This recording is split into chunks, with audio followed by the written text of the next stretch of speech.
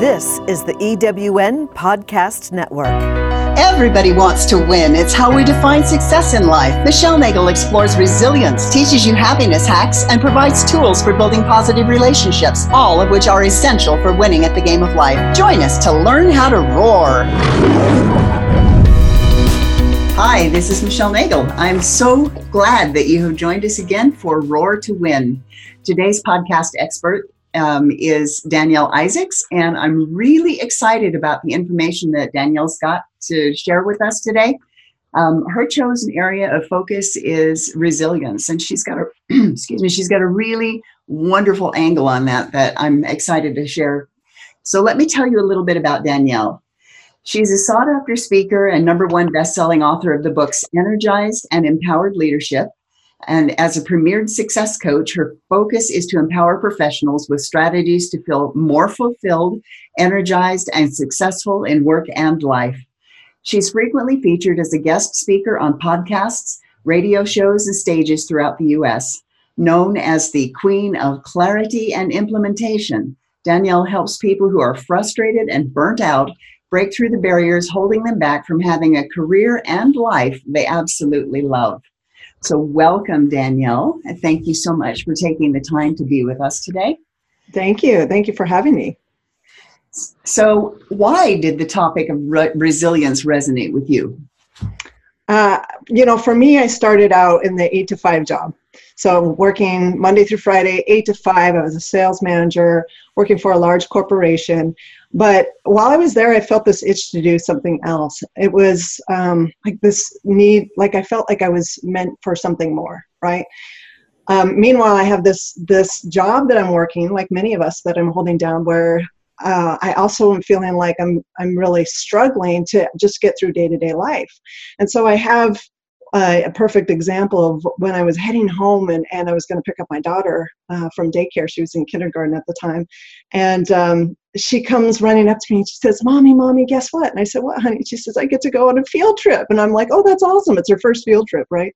And I'm thinking this would be amazing to be with her on this first field trip because parents can go as chaperones.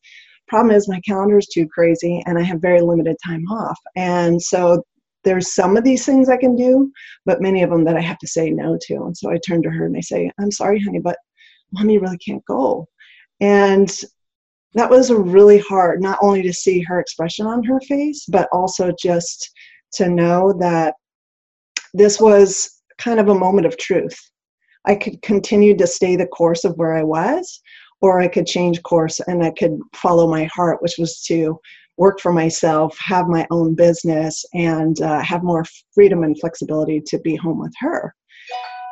So for me, resilience speaks to me because it took resilience to be able to really switch out of this career that I had that I'd been building up over 20 years and transitioning into owning my own business, which I knew nothing about. Right? So it was a rough road, but resilience is, simply just being able to keep going, even though there was many times I wanted to give up. Okay. And so why did you build your business around resilience? Well, I've helped a lot of entrepreneurs, a lot of other women who are kind of in my position, either level up and move into a position where they do have greater influence or are more appreciated or feel like they have greater impact, or they decide to move out and do something like I did, which is move into your own business. Well, either of those takes a certain amount of tenacity, right? To really want to, you have to work past a lot of that inner voice inside that tells you to hold back and do what needs to be done to really step into that greater role. And so when I'm working with clients, it's a lot about helping them build the resilience to step out and take the actions they need to take to move up or move out. Okay. So what difference does it make when you embraced your resilience? How did that change your life? Well, for me, there were so many times that I wanted to give up.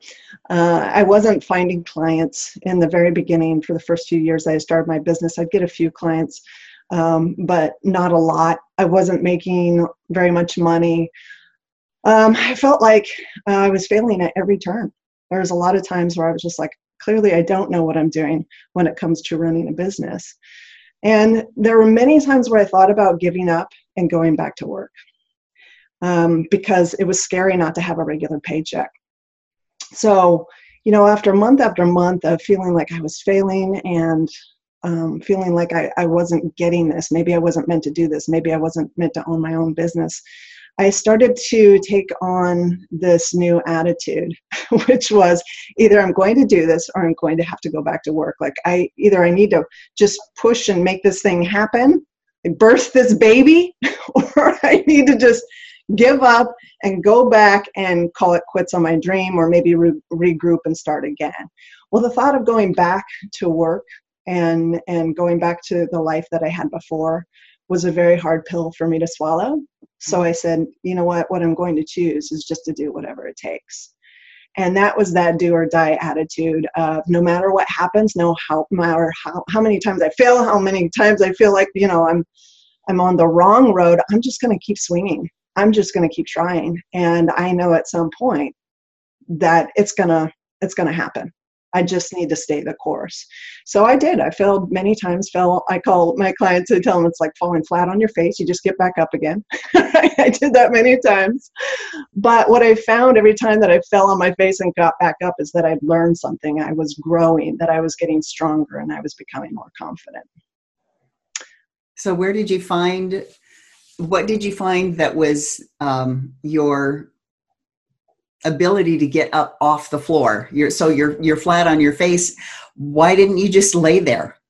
There were some times that I did for a day or two. I threw my pity party, But then there was other times where it's like the dream that I had to be able to be a stay-at-home mom, and the dream to be able to work from home, and the dream to be able to positively influence other people's lives, the dream to be a speaker and an author kept calling to me. It kept beckoning me to get back up again and try again. So, I could have laid on the floor, and I did lay on the floor for some days, and then I said, you know what, though, that dream, I'm going to go get that dream. I'm going to make this thing happen no matter what it takes. So I would get back up and try again. And it was just enough to get back up and try that one more time, right? That's all the energy that I needed was to try again. And then, then I would fall back down again, but I just need enough energy to get back up one more time. And it was one step at a time, right? Right. So how did you find that energy? Because I know many people struggle with, maybe I should quit. Because there's not only the voices in our own head, there's also the voices outside our head of the people that we know, maybe in relationships with, that they tell us that we can't do this, we're failing, it's not going to work. And it's hard to ignore all that. So how do you tell the difference between it really is a bad idea and I just need to get up and try again? Well, I don't think that any idea is a bad idea, in that if you've tested the idea, and it causes you to grow, if it's aligned with your core values, if it's something that ignites you, you're excited about, you love it, if it's something that brings you life and it also has good in it for others, then that is the dream worth pursuing, and it will work out. It has no other way to be, right? And as long as you stay the course, you hold that vision of what you want, you stay the course and you go after it. So this has been a philosophy I've been studying for a long time. So I knew that. I had faith in that this was something I was supposed to be doing. This was the dream I was supposed to be bringing into the world. I just didn't know when I was going to, how long it was going to take for me to actually start to bring this dream to fruition. I also learned, to your question, to tune out the other people. Like becoming a speaker and podcaster or author, you have to get really good about tuning out what other people think of you. And that was part of the evolution and the growth that I had to learn too. Was I realized that one of my tendencies was to be a people pleaser, as is true for most of us females, right? Right. And people in general, but women especially. And so I recognized that a lot of times I wasn't going out there and doing what I needed to do because I was so worried about what other people would think of me. And like getting on stage and wondering what was going through people's minds. And so I was so worried about what was going through their minds, I wasn't in my heart, when I was connecting with the audience. And so in order to better connect with people and help people, I had to learn to let go of what they might think and just trust that the message that I was sharing needed to be heard by some. You know, it didn't have to necessarily be everyone in that audience, but there were some people that really needed to hear that message that day. Okay, thank you very much. I appreciate that, because you're right. We do like to please people. We don't want to be judged. It's really a difficult thing. So did you, in your personal life, did you have naysayers, or were you find yourself supported? In the beginning, when I first started this journey, I felt like I had a lot more naysayers. And what I will also say about that is they were reflecting the uncertainty inside of me. Right.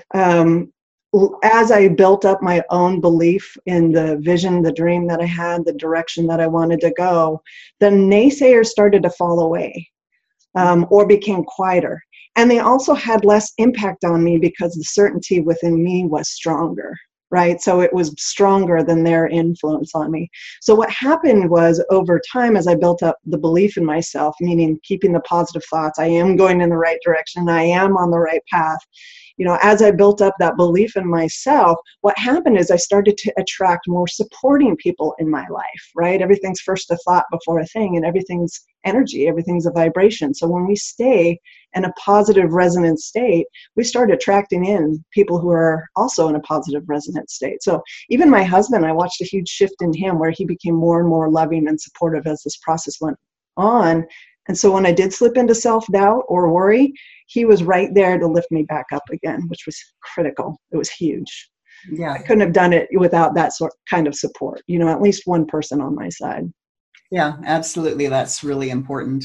So, so you have mentioned, when we had a conversation, you talked about resistance. So what is resistance versus resilience? Yeah. So what I learned through this whole process was to pay attention to my resistance. So let me give you a quick example of what resistance feels like so people can recognize what resistance is. So resistance is when we're feeling like, say, we want to be doing something. So I'm going to say, in this case, I know that in order to grow my business, one of the things I need to do is go out and speak or be on podcasts or radio shows. But there are times where I just don't feel like doing that. And that's true for all of us, right? Getting out there and being seen in front of the public eye, we will feel resistance. And so I might just feel like I just don't want to do this. There's something about this I just don't want to do.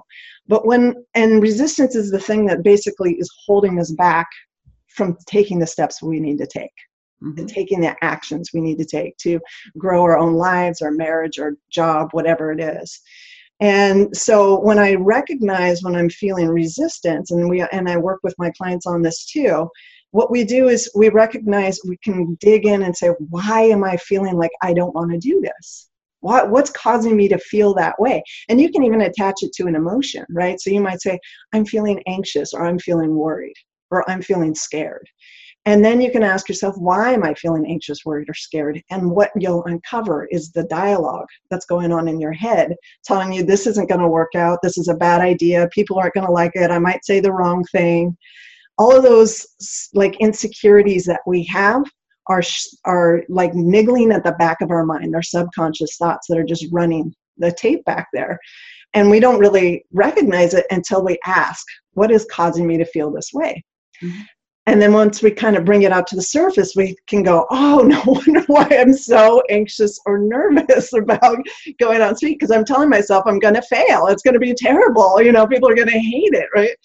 And when we look at that, we can go, oh, okay, well, now that we brought it conscious, we now have an opportunity to shift it into being much more a positive story, a much more uplifting story, a much more encouraging story of, you know what, it's going to be just fine. There are going to be people who really appreciate this. You know, it's going to be fun to get out there and speak, and we can just use languaging to shift things around so that we can actually be excited about the opportunity and actually take the step, right? Actually get on the show or whatever, right? Or write the book or get on the stage.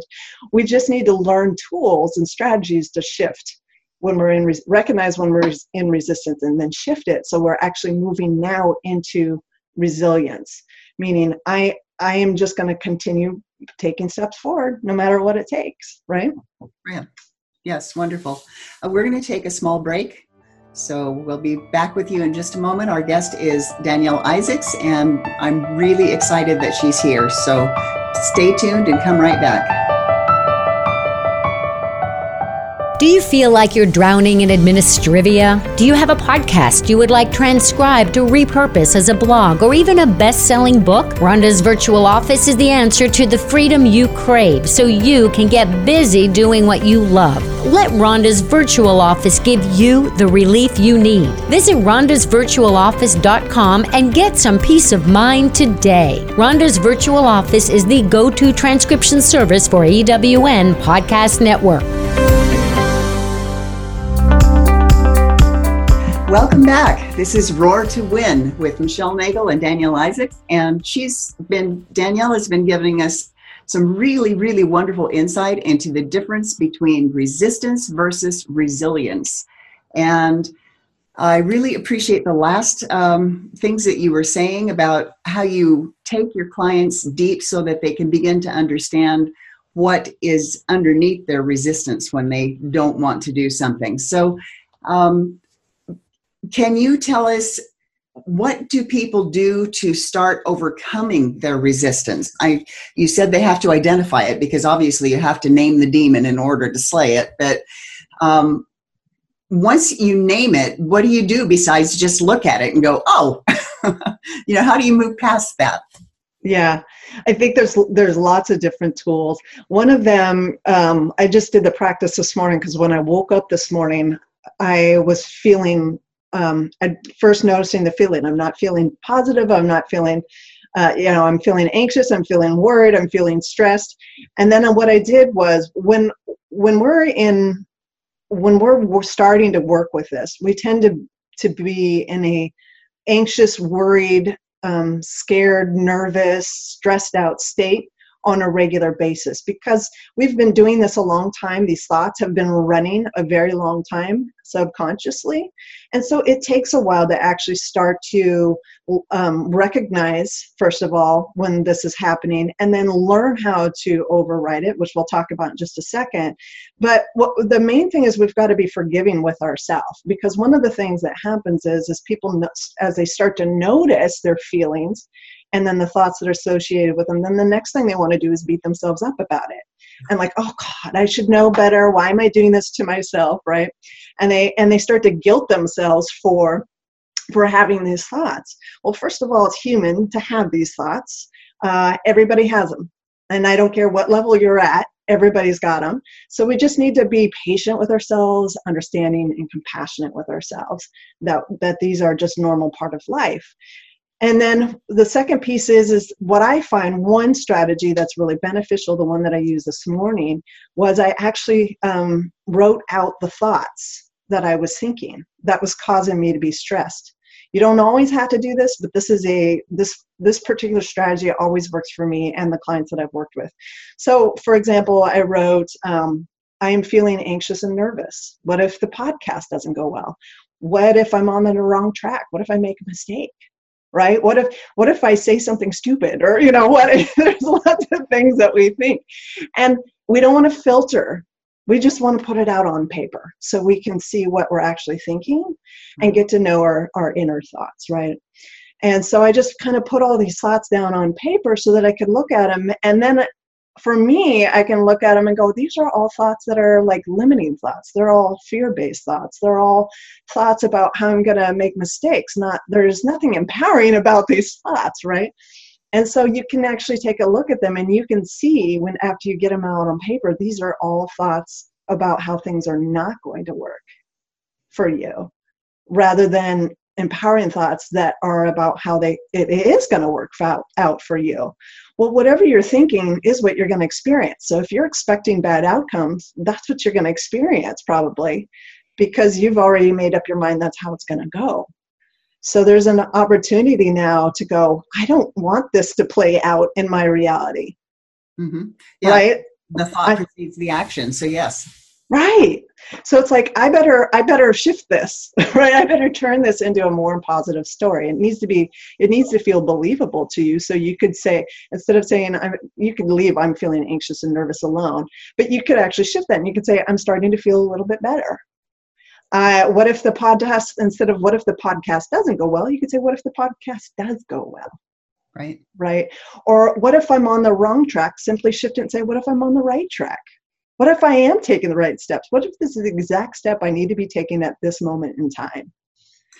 What do you do about the little voice in the back of your head that when you ask those questions, for example, what if I'm on the wrong track? And then it makes some sort of snotty comment to you. What do you do with that? Like what? Did one pop in your head? Oh, yes. Okay, give me an example. Well, it's just like sometimes a long time ago, I listened to there's a song that Kermit the Frog sings that says, "Who do you think you're fooling? Yeah, right, sure." And that song plays in my head all the time when I try to replace a negative thought with a positive one. So I can do this. It comes back and says, no, you can't. You tried before. It doesn't work. Right. So there's that constant negative chatter back here. Or like you said, if you're, getting ready to get up on stage, you go up there and you go, I can do this. I got this. And it's like, well, don't trip. Make sure you don't trip on the way out there. And, all right. of it. And your mouth is not going to work right. And your brain and your tongue are not going to engage. And it just, the negativity that we program ourselves with all our entire lives is so hard to get rid of. Oh, yeah, it is. Because you have to retrain your brain, right? Yes, exactly. So I guess my example or my question is how do you tone it down if you've got a sarcastic voice back there that tells you every time you tell yourself a positive something, it'll fire right back with a negative one? Right. One of the things that I found that works really well with that is phrasing it in a question. Okay. So, instead of saying, like if the voice says, you're going to walk out on that stage, you're probably going to trip and fall on your face, and you're like, no, I'm not going to trip and fall on my face. Well, to your point that your head just told you are, and now you're trying to argue that you're not. And what proof do you have that you're going to walk smoothly across the stage? Yeah. But what I find is you can use questions, because what you want to do is you get your brain to think about another possibility. Okay. So if you, instead of saying that, like, what if the podcast doesn't go well? Let's say that it's just a statement that your brain says, oh, you're going to screw this podcast up. It's going to go bad, and that's the thought. You can now say a question. What if I don't screw it up? What if it doesn't go bad? And it actually causes your brain to rethink it. It goes, what if? Right? And then just right there, you're like, your brain can't argue with a question. Wonderful. That's a really good point. Thank you so much. So why do your brains try to talk you out of what you're trying to tell yourself, though?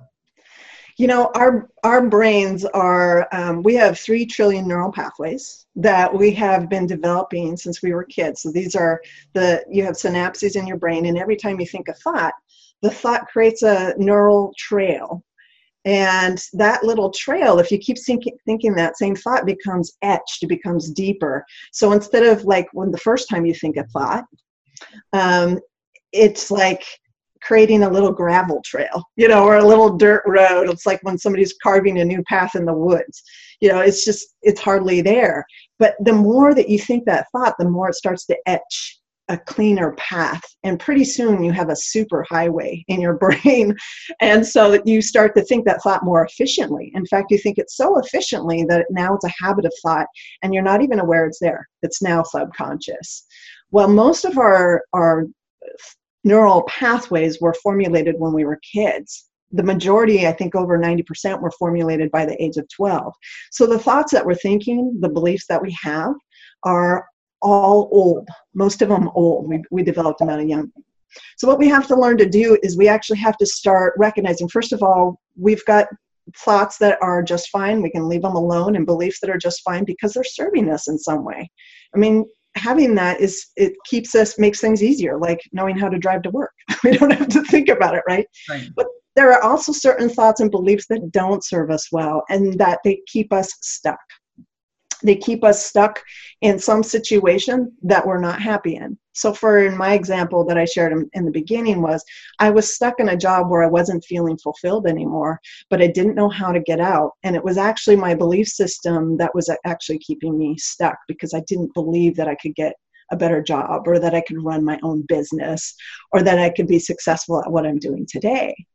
So we've got what we call comfort zone thinking. Our brain likes to keep us safe. And our brain likes to keep us safe because life is a lot easier if we just know how to do something. We don't have to think about it, like getting in our car and driving to work the same route every day. Makes life way easier for us. But also our brain perceives anything new as risk.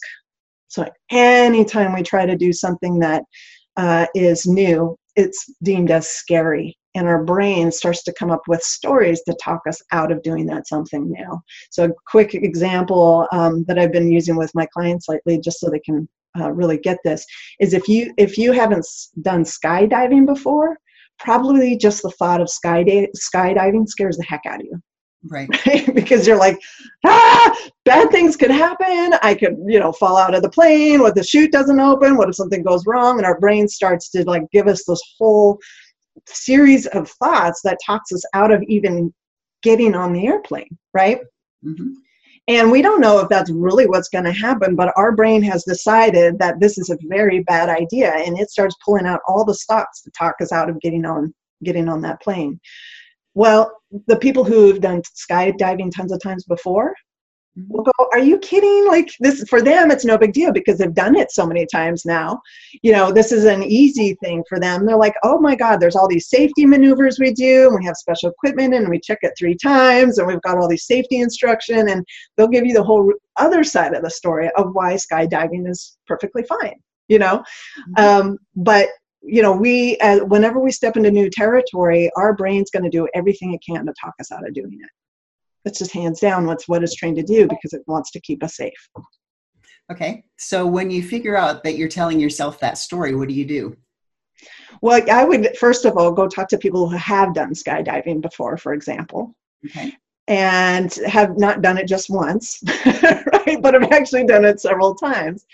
And you could say, what has been your experience with skydiving? And they would say, well, you know what? I love it. Here's the things I love about it. I love how it feels. It feels like I'm free falling. It feels like I'm flying. It's just the most amazing experience I've ever had. And it's the most energizing activity. I like the first few times I do it, I'm like, I can't believe I'm doing this. It's so empowering. And they'll help you see another side to skydiving that you haven't even considered before. All you've been thinking about is how scary it will be, and they're telling you how wonderful it would be. So it starts to open your mind up to new possibility. And then the second thing you have to do while they're telling you that is you need to tell your mind, stay open to it. Because your brain's going to start countering everything that this other person's telling you about this great experience. It's going to be like, yeah, but I could die. Yeah, but, and it's going to, but everything this person's telling you, and which means you're going to shut your mind down to the possibility of doing this. So what you want to do is start to retrain your brain by saying, stay open to it. Whenever you're talking to somebody and they're sharing a new idea or insight, something that you're curious about, stay curious, stay open, just listen. You don't have to go skydiving, just listen to, maybe this would be kind of cool to do someday. Like, just open up to the possibility that it could be something you might want to do. Okay. So have you done skydiving? I have not done. Where my stretch was it last year? I did scuba diving. Okay. Which scared the living, out of me. But I was to me, it was my stretch to do scuba diving because I was so afraid of water when I was a kid. Uh-huh. So it was a lot of fun. So yeah, I actually think I have that in my book, that story. Yeah, wonderful. It is. For me, the first time I went snorkeling, that was bad enough. So I was scuba diving, I think would be even more. Yeah. Because I have just the terror of I can't breathe. Right. Yeah. So that's wonderful. Yeah. So I guess it says the enthusiasm that you talk about skydiving, that might be your next adventure. That's right. Yeah, exactly. Now I'm going to have to stretch myself into the flight, right? I did the water. Now it's like, let's get into the air. Yes. I did hot air ballooning 2 years ago, which was my stretch, and I loved it. It was amazing. Okay. Yeah. Wonderful. So So why do we have to change our beliefs? Why can't we just stay the way we are and still accomplish good things? Oh, I love that question. We don't have to change our beliefs. We can stay right where we are. What happens, though, is that we tend to feel stifled, a little bit bored, a little bit stuck, because our natural way of being is to stretch into more, doing more things that we enjoy, do things that bring us life, do things that do stretch us a little bit and are a little bit scary. We don't need a lot of bit scary, but just a little bit, because that's what invigorates us. I've seen people who don't take any risk or don't do anything that stretches them. And what I see is that, like, you can even see it in their face. And I'm sure you can relate to this. Like, there's no life in them. There's no aliveness in them anymore. They are just going through the motions of life. And it's become mundane. It's become repetitive. It's become kind of boring. They've become complacent. And so the only antidote to that, a lot of my people are burnt out. Uh-huh. They're physically exhausted and tired because they've allowed themselves to stay in that state so long, like I had. Mm-hmm. And the antidote to, for example, burnout is to actually go out and do things that energize you. Well, that means get out of the house and get off of the couch, even though your brain's telling you to stay on the couch because you're too tired to do anything. You need to start doing some things to get off that couch. And, that might be go for a short walk or a short bike ride or something you enjoy. But you got to start turning it around by taking baby steps towards what you ultimately would love, which is to feel better, right? And to feel happier and feel more joy and feel more aliveness. So you've got to start baby stepping towards that. That's the only antidote. And at first, your brain's going to try to talk you out of it. But you've got to kind of learn to override that and take those steps anyway, and do it anyway. And then once you do it, you're like, oh, I'm so glad I did this, right? I'm so glad I went for a walk today. It feels so good to be outside and get fresh air, for example. Absolutely. We're going to take another short break, and then we'll come back with Danielle Isaac and more about resistance versus resilience and all of her great insights.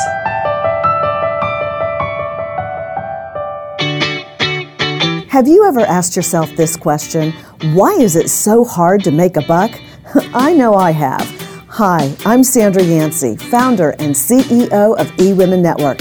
What I have discovered after going from the brink of bankruptcy to running a multi-million-dollar award-winning business is this: you can't build $1 million dream hanging around minimum wage mindsets. My mission is 1 million women entrepreneurs generating $1 million in annual revenue. So here's what I've done. I've created the mother of all entrepreneur success programs that you can access online on your time. It's called Monetize Me Now. It's a 7-module online course that is 100% my success formula, covering mindset, mission, management, motivation, marketing, and measure. Come on, take my hand and I'll show you the way to learn to earn flowing revenue for your business. Visit monetizemenow.com for details. Welcome back. This is Michelle Nagel at Roar to Win with Danielle Isaac, our guest. So I keep putting an S on the end. Is there an S or not? There is not. A lot of people put an S at the end. Okay, I'm so sorry. That's all right. Okay, so we've been talking about resistance and overcoming that resistance in order to build resilience, but that sounds like so much work. So what's the fastest and easiest way to do that? What can we do to jumpstart?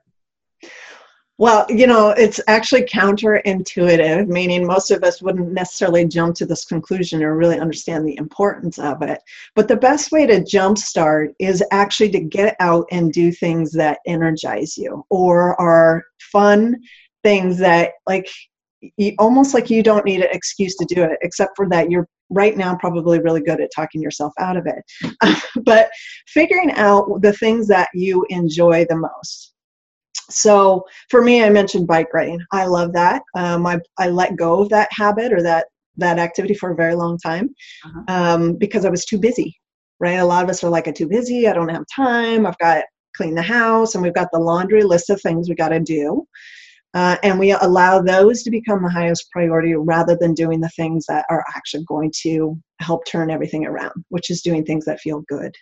Mm-hmm. So in the case of, like, for me, bike riding, I would, for you, create a list of the things that you enjoy doing that you're not allowing yourself to do right now. And I would start to make at least one of those your priority, to start doing that at least once, twice, maybe 3 times a week, whatever you can get yourself to. And also, you could do a 5-minute bike ride. You could do a 10-minute bike ride. Like, pick whatever you know you're most likely to follow through with. And do those things that bring you joy and life and upliftment, because what will happen is you will feel better. And when you feel better after that activity, you get the dopamine rush, right? Where you've got the actual positive chemicals going in your body, the happy chemicals. Right. And also you're coming from this upliftment state, which now you will feel more motivated to do more things that are in alignment with what you love doing, which is like spending times with your kids. Now you're in a better mood. So now you're going to have more positive interactions with them, or you're going to have more positive interaction with your husband or your wife, because you're coming from a better state of mind.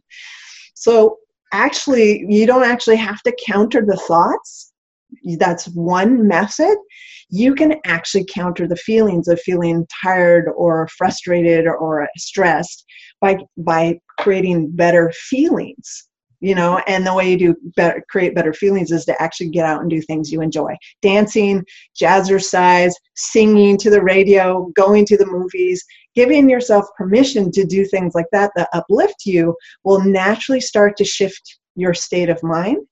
And you will start to feel better right away, and you will start to create momentum towards feeling better on a more regular basis. What if you don't know what you like to do? Well, then I would grab somebody and brainstorm with them, a friend that you trust or a loved one, and just say, what are some of the things that you love to do? And I would notice that the wording that I'm using, which is love, not like. It's okay to go like, but we want you to really do things that really bring you life, really bring you joy. So you can start asking yourself the question, what would I love? Would I love to go bike riding? Would that be kind of fun? Maybe you don't have a bike, but maybe you can rent a bike, downtown or something. Or you could say, would I love to go on a canoe ride? And you might think, I've always wanted to go on a canoe ride, but I don't have a canoe, right? And it's like, okay, go find a place that has a canoe, or call a friend that has a canoe, it's like, go do that.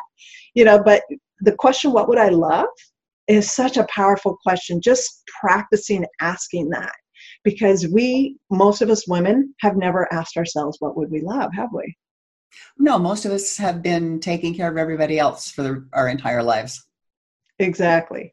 And that is such a powerful way to fall back in love with ourselves and to fall back in love with life, is to really say, what do I love? What brings me life? What brings out the best in me? And all kinds of, just allow ideas to pop into your mind. And then circle one and go do it for the day. Thanks. That's wonderful. So what's been the most severe case of resistance that you've seen, and how did you help them overcome that?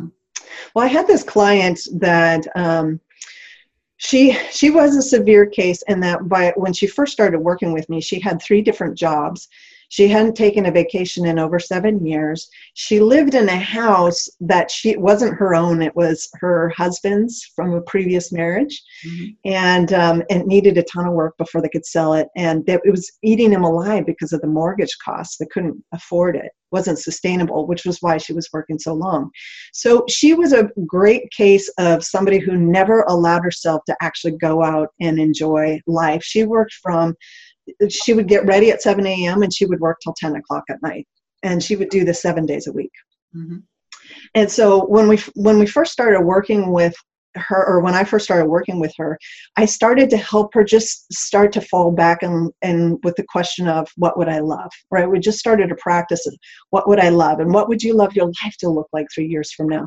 What kinds of things would you love to be doing? What kind of work would you love to be doing? What kind of house would you love to be living in? And we just envisioned all of that out together, and we wrote that down on paper. And then what we started to do is go to work piece by piece on what's the next step you can take towards this dream, that you have, this 3-year vision. And she might come up with a simple idea, in the beginning, small ideas. Well, I love to go swimming. I would love to go swimming, and I said, well, how can you do that? And she said, well, there's a pool at my apartment complex. I could go there. And I said, great, let's start there. And then later on, I'd say, what else would take you towards your dream? And she'd say, well, this job is really burning me out. And I said, well, what can we do to start moving away from this job, right? Because you've got 3, right? What can we do? What will it take for us to start moving away from this job? And of course, she had resistance to leaving that job, which is why she was still there. There was all these worries about what would happen when she had that conversation with her boss about not wanting to be there anymore. And so we would work through what if you could have that be a good experience? And what if that could be a positive conversation with them? And what might that sound like? And we were able to really help her think through that, situation so she could actually take the step. So in the end, what ended up happening is she was able to let go of those jobs that were really hard for her to go to every day. They were no longer a joy. They were draining her. We were able to get her to start doing things like exercise and swimming. We were able to help her get past all the pain in her feet that she'd had. She hadn't been able to wear flip-flops in years, but now she's wearing flip-flops, She's let go of the house that was driving her crazy and eating her alive financially, and she moved into a house that she loves more. It has more space. Her father-in-law has moved in with her. It's night and day where she was when we first started working to where she is now. And the key was just baby stepping her through that process to where she was able to work through all those action steps that she needed to take and overcome the resistance along the way. So you've very clearly identified for us how resistance prevents us from doing what we want to do and moving on in our dreams and everything. But what does it take to be resilient? Yeah, so resilience, she's a perfect case of resilience, because resilience is that you're consistently overcoming the resistance and taking action. We know that taking one action or two action, let's say that we want a physically fit body, we know that we can't just work out once or twice and then all of a sudden, we've got this gorgeous body. I hear that. I know. It's about consistency, right? Yeah. And actually, once you kind of get going in there and you're doing it on a regular basis, you start to develop momentum. And pretty soon you're like, this is kind of fun going to the gym. I'm really enjoying this. I'm meeting friends and I'm getting a routine down and it's getting easier. My body isn't so sore, right? And we actually start to build this great momentum where we can actually then do a little bit more exercise. And pretty soon we're looking at our body and we're like, wow, this is pretty amazing. So we're seeing the payoff. So resilience is meaning that we stick with something long enough to where we're not only gaining momentum, but we're actually starting to master this skill set or this thing that we want to do. That no matter what happens, we can get right back on the wheel again and know that we're going to be all right. We're going to be just fine. So even if I'm now going to the gym and I'm exercising on a regular basis and I twist my ankle, or in my case, 2 years ago, I broke my wrist, right? And on my bike crash, right? And I could have let that been my reason for not getting back on the bike. Oh, they're too dangerous, but I love biking. So I said, you know what? I'm going to get back on my bike because I enjoyed it. I had momentum. It was healthy for me. I saw all the benefits.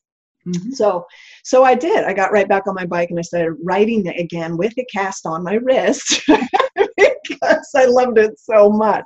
To me, that's what resistance or resilience is it's that you've got so much momentum going for you that you just keep doing it again and again, no matter what happens, because it's something that brings you life. You now see the benefits of it. It's now a part of your routine.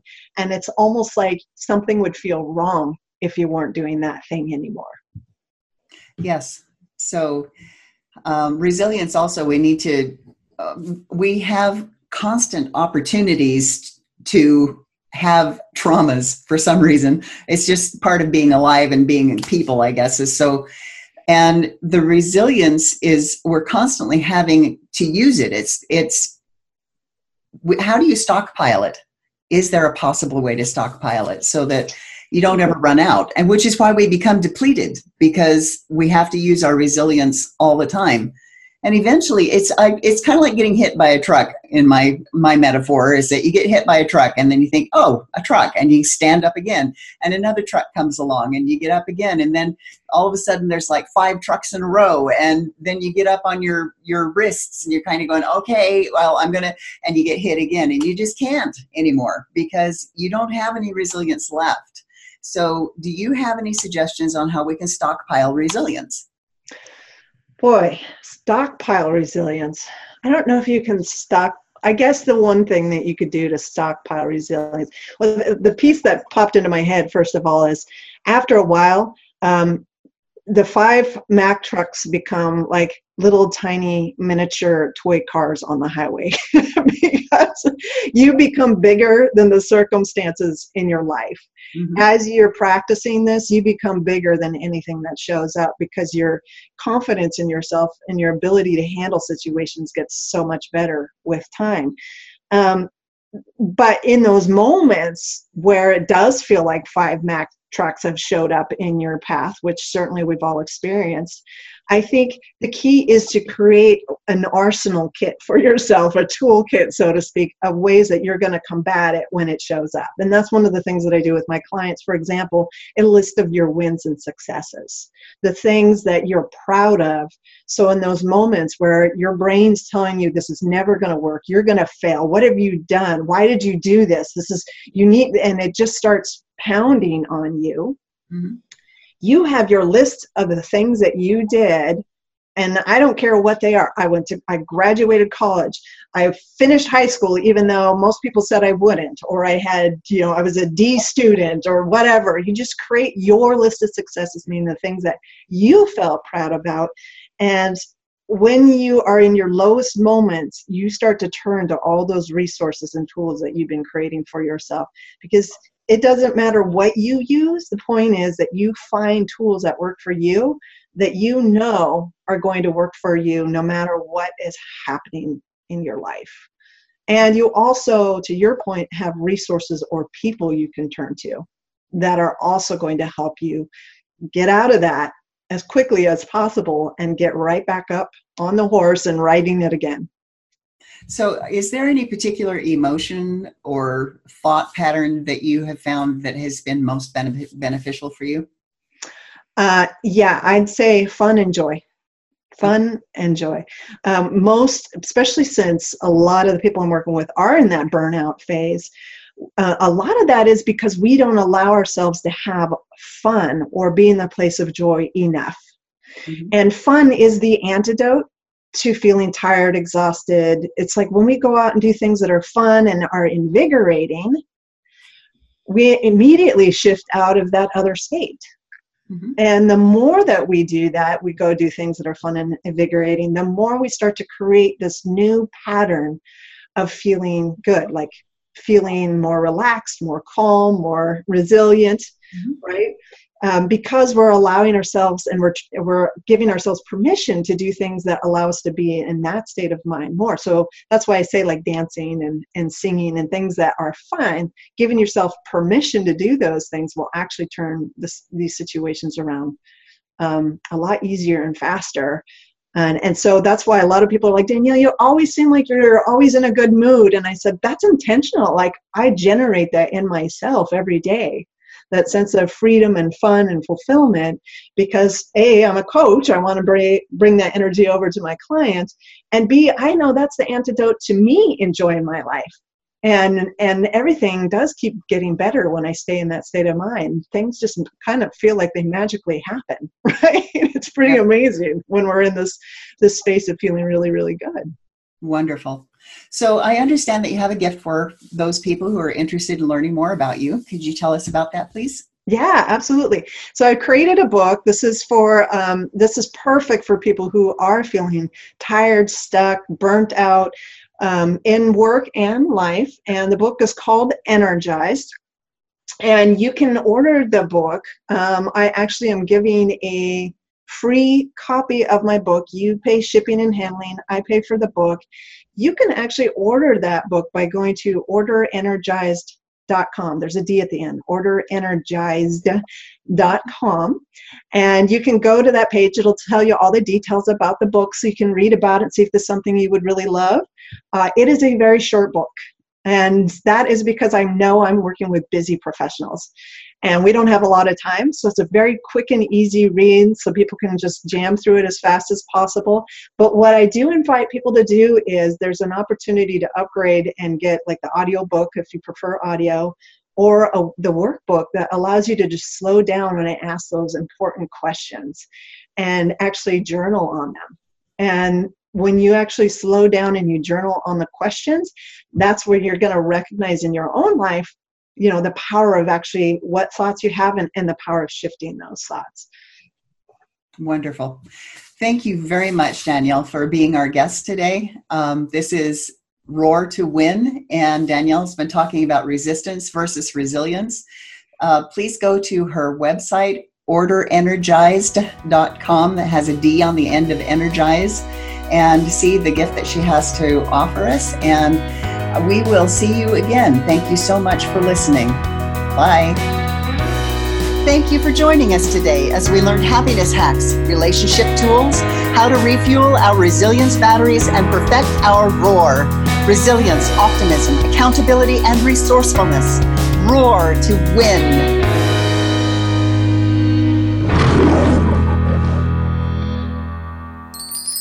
I'm Sandra Yancey, CEO and founder of eWomen Network. We invite you to listen to all of our EWN podcast hosts at ewnpodcastnetwork.com. This is the EWN Podcast Network.